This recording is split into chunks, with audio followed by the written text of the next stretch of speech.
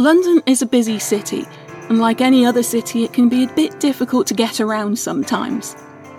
Heavy traffic, unexpected road closures, the complexities of the underground. Now imagine all that, but with the added obstacle of fog so thick that you can barely see your own hand in front of your face in the middle of the day. The smog that settled over London in December 1952 didn't just make it harder to go shopping on Oxford Street. It was lethal. I'm Kari Fay, and this is Great Disasters.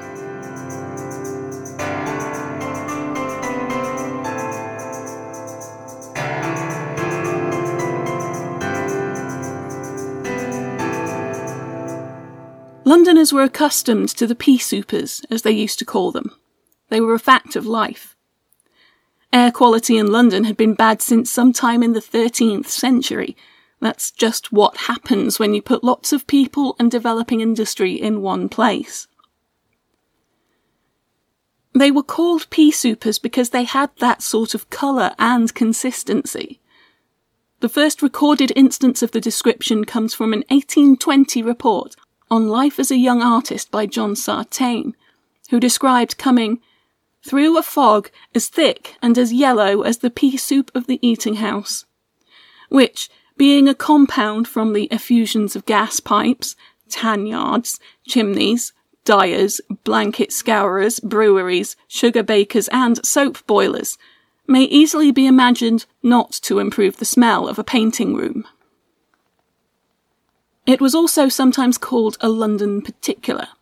This came from a Madeira wine imported for the London market, which also shared its hue with the London fogs. This is how Charles Dickens referred to it in Bleak House, when Esther is met by a young gentleman on her arrival in London. I asked him whether there was a great fire anywhere, for the streets were so full of dense brown smoke that scarcely anything was to be seen. "Oh dear no, miss," he said. "This is a London particular." I had never heard of such a thing. "A fog, miss," said the young gentleman. "Oh indeed," said I. We drove slowly through the dirtiest and darkest streets that ever were seen in the world, I thought, and in such a distracting state of confusion that I wondered how the people kept their senses. It was well known that the London smog was not exactly healthy. It's described as being thick enough to make breathing difficult, and you don't need to be a doctor to know that's not good for you. As far back as 1880, it was being blamed for deaths, fatally aggravating lung conditions and essentially choking Londoners to death. Still, nobody was quite prepared for the conditions that arrived in December 1952. It had been particularly cold in November and December, with snow falling heavily across the area. This tended to drive people indoors, where they lit their fires to keep warm. This was, of course, the days before central heating was common. Normally, the smoke pouring from their chimneys, and those of the area's industries, would disperse into the atmosphere. But on the 4th of December, an anticyclone settled over the capital. This effectively trapped a pot of cold, stagnant air beneath a lid of warm air. The smoke had nowhere to go. In the cold, relatively still conditions, moist air came into contact with the ground and condensed into fog. This mixed with the smoke from homes, gases from factory chimneys, and all sorts of other particulates to create an especially heavy smog which lingered. At first it was taken pretty lightly. The Telegraph reported the first casualty on the 6th of December. A mallard, presumably blinded by the fog, crashed into Mr. John Maclean as he was walking home in Ifield Road, Fulham. Both were slightly injured. Mr. Maclean handed the bird to the RSPCA. Things had become notably worse by the following Monday, the 8th of December. The Telegraph then reported that the fog had blacked out central London and a band 40 miles across. All buses had stopped by 10 p.m. Hundreds of cars were abandoned. Thousands of people did not get milk. Bear in mind we're talking about London here. You may have seen that famous wartime image of the milkman cheerfully continuing his rounds amidst the wreckage of the Blitz. That may have been staged, but the point remains. It takes a lot to stop British people getting milk for their morning cuppa. Even at this stage, though, the true scale of the disaster wasn't realised. There was just a hint, buried on page 9, where it was reported that the fog had caused respiratory problems in cows at the Smithfield Fat Stock Show. One prize heifer had died and another was seriously ill. The following day, the 9th of December, the fog lifted. Clearer skies returned and the smoke was finally able to disperse. But the damage had already been done. Hospital mortuaries were filled, undertakers had run out of coffins, and florists had no more flowers for wreaths. It was originally estimated that 4,000 people had died in the disaster. More recent studies indicate that this figure could actually be closer to 10 or 12,000. So how did this happen? Most of the deaths attributed to the smog were caused by respiratory distress. Many casualties had pre-existing conditions which had left them predisposed to illness, or which were exacerbated by the smog, leading to a premature death. The very young and the very old were most at risk.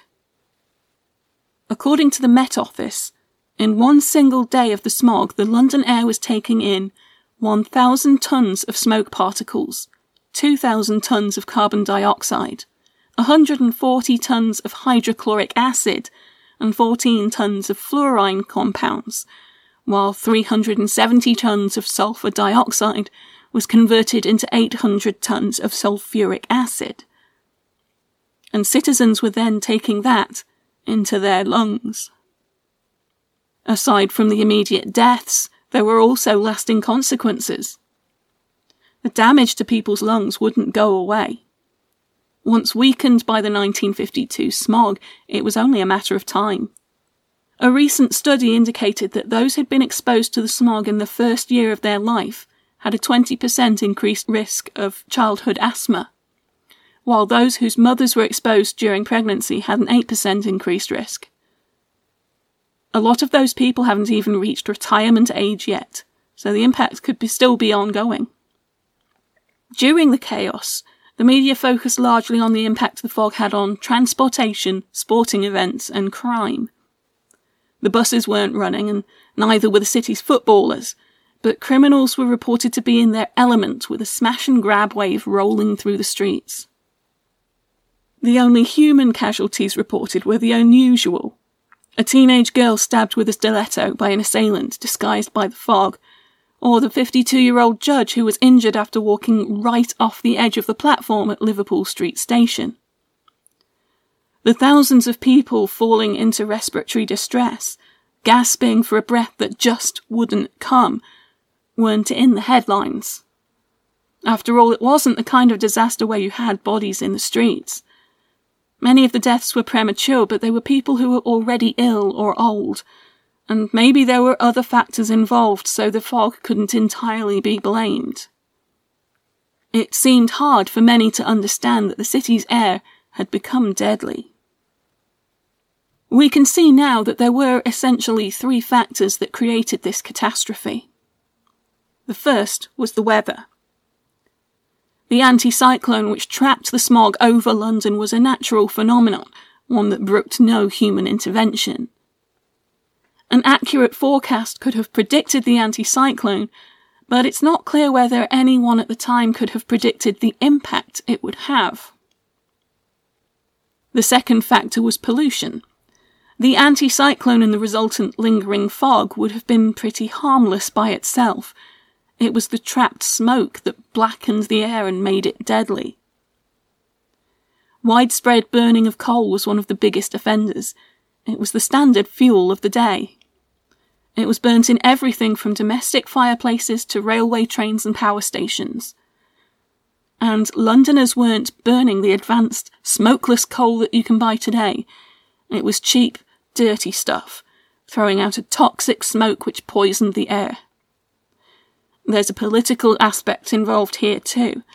The government could have taken action to reduce the pollution, but such action would have an economic impact as well, and the country was still struggling to rebuild after the war. And the third factor? Familiarity. For Londoners, a smog wasn't unusual. It wasn't a reason to panic or evacuate, or a cue to take extra measures for their personal safety. Most simply shrugged, said, "Oh well," and got on with their day as best they could. That very British attitude meant that people still went out onto the streets and breathed in the heavy muck, instead of perhaps staying inside and limiting their exposure. It meant that people failed to do anything to prevent the pollution, failed to recognise their own contributions to it, because it was the way things had been for so long. It's like the story of a frog in a pot. Supposedly, if you put a frog in a pot of boiling water, it'll recognise the danger and jump right out. But if you put a frog in a pot of tepid water and gradually bring it to the boil, it won't recognise the danger and it'll boil to death. Also, you're a monster if you do that, so please don't test that theory. London was effectively that pot, one that had been gradually coming to a boil for centuries. And it wasn't until people died in their thousands that the danger was recognised. The subject of the Great London Smog was covered recently in the Netflix drama The Crown. However, as is usual for this sort of thing, it was quite heavily fictionalised. The emphasis of the series is, of course, on Queen Elizabeth and the government of the day, so the writers exaggerated the political impact it had at the time. In fact, as I said, Londoners were so used to pea soupers that there was little expectation of a political response, and little panic. The drama shows scenes of chaos in hospitals, even going so far as to have a civilian passing medical equipment to a doctor treating her friend. However, accounts from doctors working at the time don't go nearly so far. They were stretched, yes. Every bed was full. Patients with respiratory distress were placed on almost every ward, and they began to run out of mortuary space. But they weren't turning people away, and before they got pushed far enough to feel any sense of emergency, the fog lifted. The Crown shows the scale of the tragedy hitting home with a single death, but in truth there wasn't one casualty who summarised the disaster, no single person whose loss effected change. It was thousands, in hospitals, in homes, all across the city, and only when you looked at the picture as a whole could you see that this was a larger calamity. The Crown does portray the government's inaction, even if the details have been changed.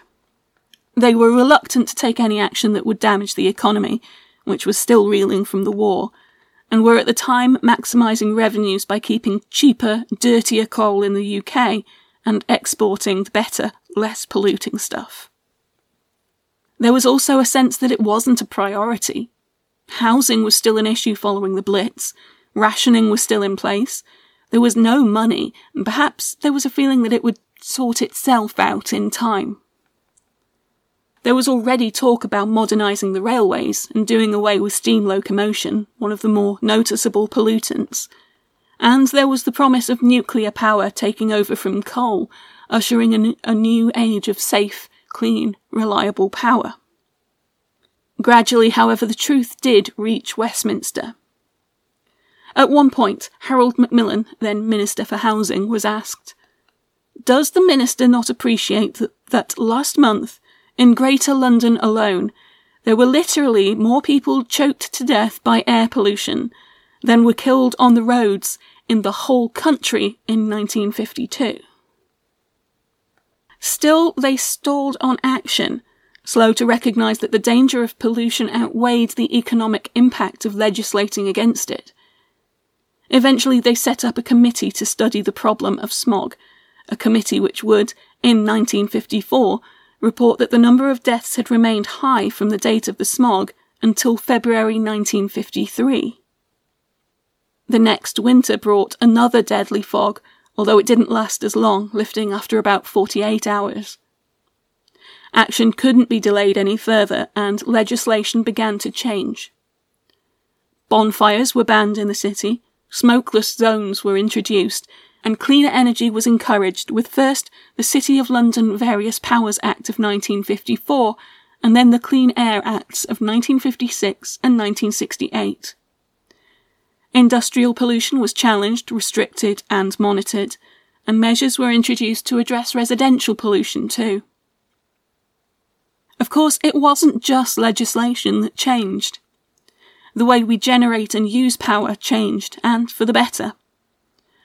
When people's habits changed, it wasn't simply because the government told them to. It was a combination of legislation and the introduction of more affordable and more attractive options. The ability to heat your entire house at the flip of a switch is something we take for granted today, but central heating was revolutionary at the time. Fireplaces across London were ripped out, condemned as old-fashioned and obsolete.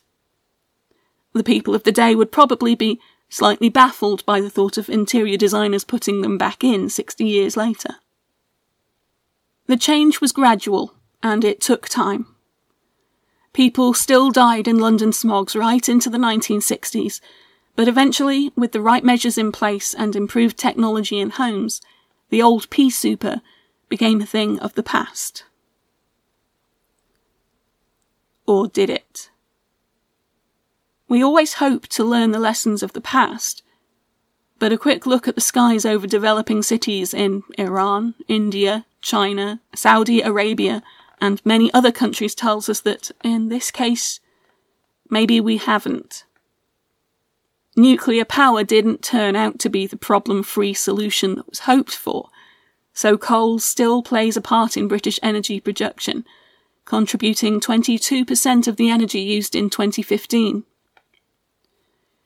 The ubiquity of the car means that traffic pollution has brought its own problems, as has waste incineration and even landfill. Air pollution is still a very real threat, and not one that always comes in a visible form. But thanks to the lessons we learned in 1952, it's one that we know to take seriously. And perhaps, in time, it's one we will learn to overcome. Great Disasters is written, researched and produced by me, Kari Fay. For more information, sources and further reading, check out the Great Disasters website at greatdisasters.co.uk. Or if you'd like to start a conversation, you can find the Great Disasters podcast on Facebook and on Twitter at great_disasters. If you'd like to support the Great Disasters podcast, you can become a Patreon and earn unique rewards at patreon.com/greatdisasters. Thanks for listening, and stay safe.